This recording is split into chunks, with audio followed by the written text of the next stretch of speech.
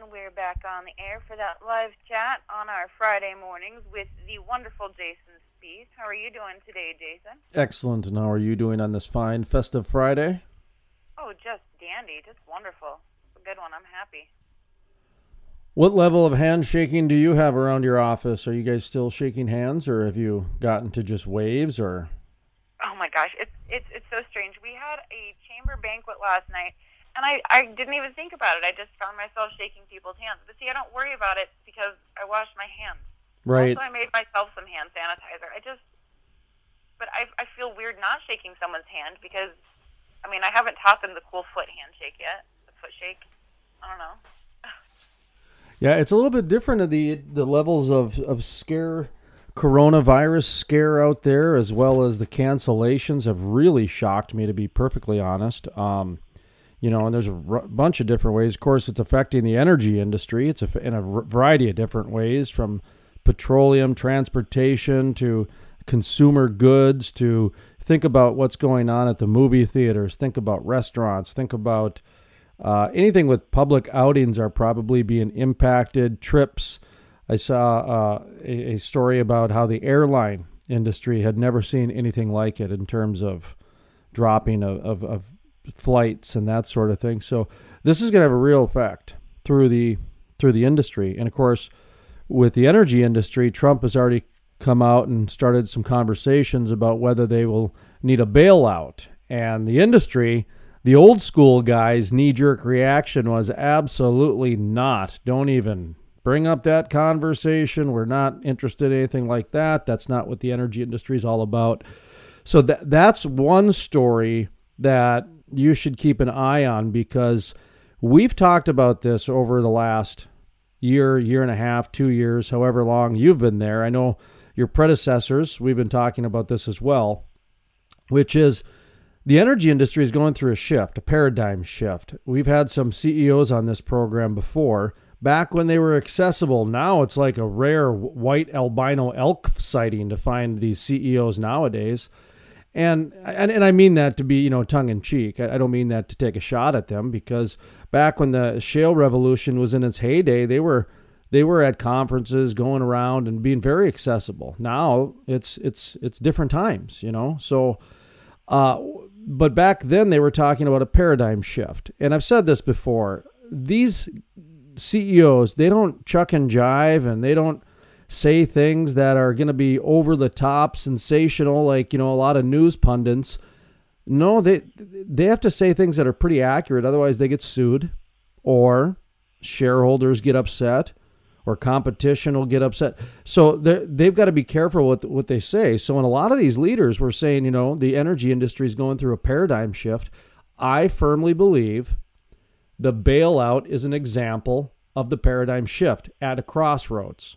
Meaning that if they do what the knee-jerk reaction was, which is reject the bailout, then that part of the industry has remained intact. If they take the bailout, then the industry, I think, is just completely changed. Completely. Because now you've got government, and it's a little bit different than like, say, the FCC with what Carl's got with the radio station there. And even some energy municipalities, when you start talking about public works, there's kind of a set of public trust and rules.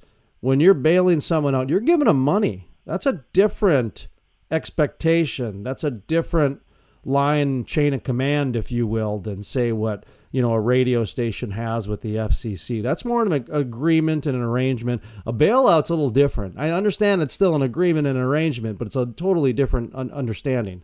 So that's one story I think people should really keep an eye on when it comes to the energy industry, because if they start taking a bailout, then that's a whole different conversation, and we'll be having podcasts and radio shows and all kinds of interviews to that. The other part is this coronavirus, which is real, and the level of hysteria, that's to be determined. I've talked to an infectious disease doctor, and he's going out to dinner tonight, so he's perfectly fine. He washes his hands. I asked him about the toilet paper, and he said he doesn't understand the toilet paper because this is not a gastrointestinal symptoms at all. So he doesn't understand where that even came from, how that became a thing. But we're going to be interviewing him sometime over the next few days about this. Since a lot of my interviews now will just go online, but they don't hit the radios till Monday and that sort of thing. So over the next few days, maybe over the weekend, we'll interview Mark Sanis from he's down in Hutchins, down in Minnesota, Minneapolis, doing infectious diseases. And so great knowledge when it comes to this topic. And the other parts of it too, when you're talking about the coronavirus, there's some myths out there, and then there's some things that are factual. And to me, a lot of it boils down to, what do you do? The canceling of events has just perplexed me beyond belief. Now, when we look at the hysteria of it, it's easy to jump on the conspiracy bandwagon. It's very easy to jump on this is just the flu. And there's a lot of truth behind actually both of those, to be perfectly honest. And you're probably familiar with both of those different, if you walked into a bar, these are the different conversations you'd be hearing, okay? And really what I think, especially talking to Mark Sanis and the doctors and some of the other things, I think what their big concern is more of the staffing of the hospitals. When you start getting into some of this hysteria and some of this realistic, some people are susceptible. Some are. Not everybody, and not even the majority of people, but some are. And when everybody's going to the hospital, they're not equipped for that. And it's flu season. And so I think that's actually the biggest reason for a lot of this kind of containment, this public containment. I do think the NBA was going to just do the fanless experience. I think the NBA is the kind of the straw that broke the camel's back, if you will, or got the snowball rolling, because after they canceled, then everybody just started canceling. The NCAA tournaments, they were going to do a fanless experience, which is really, I don't agree with that.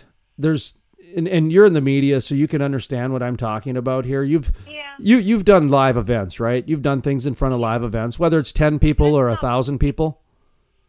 It's not the same. I felt bad for the players on that regard, because players at live events like this, whether it's a game or just a production of any kind, it's the people that everyone is watching.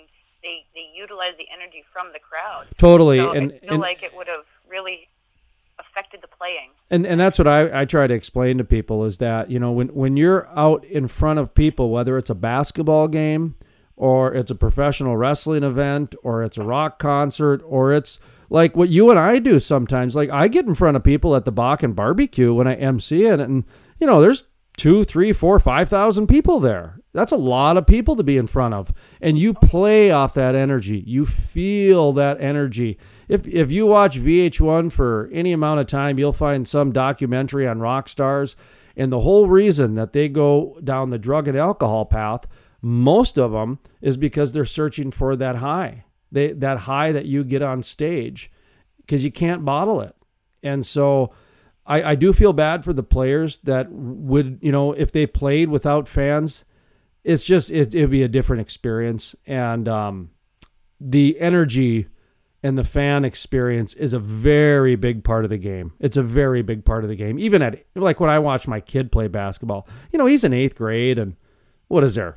50, 70 people there, mostly parents. The kids, they still love it because, you got parents yelling and cheering and everything like that. And that's just on the small scale of things. So imagine playing your whole life. You're playing for Belmont. And then all of a sudden you get to go play Kansas in the tournament and there's no fans there. Let's say you beat them. Let's say you beat Kansas in front of no fans. Oh, man. If a tree falls in the forest, did it happen? But it's just interesting to me. The social engineering behind this has been a very interesting dynamic to watch play out. And like I said, I think the NBA had a lot to do with it. I think they were going to be cool with the fanless experience. And then when a couple players got it, then that was it. That was it. And, they had a public responsibility. They had a public relations responsibility. And, here's the interesting thing about that, too, because talking off the air and getting some pre-interview stuff done, I asked about, the NBA, but I would have thought it'd be more than just the one or two players because you're sweating, you're bumping up against each other and all this different stuff. And so that's kind of really some good news when you think about it, because it is more of a coughing, sneezing type of a thing. So the hand washing is important, and the mouth and the sneezing and the covering and that sort of thing. It's not so much about the sweat and do you know what I mean by that? Yeah. So, that's important information too. So it's getting back to the whole banning and canceling of things. I would be a little bit, if I was the public and I did not want to put my conspiratorial hat on, but I wanted to put my public citizen hat on, I would say that the initial, oh, I don't like this, it stinks meter would be on the fact of the public officials one-upping each other with cancellations. It seemed like that kind of went on. Like when the schools started canceling, before the State Department's public health recommended it, to me, that was one-upsmanship. Now, I'm not trying to discount anybody for, edging on the side of safety, but there's a fine line between safety and hysteria, and that's where real leadership shows its colors. And when you start canceling schools before the state health department comes out and recommends things like that, you're showing leadership of some kind. That's all I'm going to say. Whether it's positive or negative is a different story. That's for the public to decide. Perspective right. Opinion, I suppose, at that point. Right. I would agree. Yeah. So again, I'm not trying to, be political here. I'm not trying to be opinion based, but the fact of the matter is, in many states, they did cancel schools before the state health departments declared it to that level. So, so I think there's a lot to be learned about this. For one, it's still going on. It's still a problem. I'm in my mid 40s and I'm a white male, so apparently I'm okay. If I'm on the elderly side, I'm a little bit nervous. I'm probably not shaking hands at the Catholic Mass. I mean, it's. Well, and there was a 103-year-old Chinese woman who just recovered from this virus. It's not as much about age as it is about pre-existing health conditions and whether or not your immune system is simply healthy enough to take it. Oh, I know. And, there's some other questions I have, pets, because my understanding is that this started with bat soup and then transmitted from animals to animals. Now, I get that the bat soup thing, I think, is now debunked, that's one of the theories, but I know that was the initial theory, that somebody bought some bats from a farmer's market down in China. They call it something else. That then started the whole deal, but it did transmit from animal to animal, and then it went from animal to human, and then human to human. And when viruses do that, of course, that sets off a flag with a lot of infectious disease people and people in healthcare, because when it's animal to animal and then animal to human to human, how do you control that from the animal side of things? So I do want to, yeah. What's that? I'm sorry? I hadn't heard that origin story. Oh, yeah, look it up. That's there. The bat soup. I think it's bat wing soup. Apparently, that's a delicacy in Asia or a staple. I don't know which one. I would be disgusted by either one, to be honest. I don't particularly care to eat bat, whether it be poached, sautéed, or blackened, or fried. I don't think I'd enjoy bat any which way you do it, but whatever, to each their own.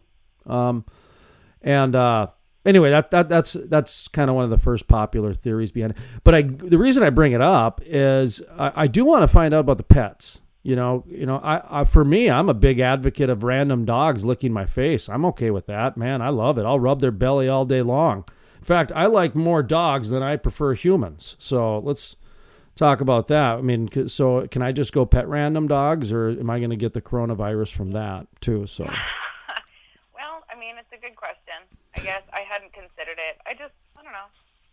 we'll probably need to wrap this up here pretty quick, though.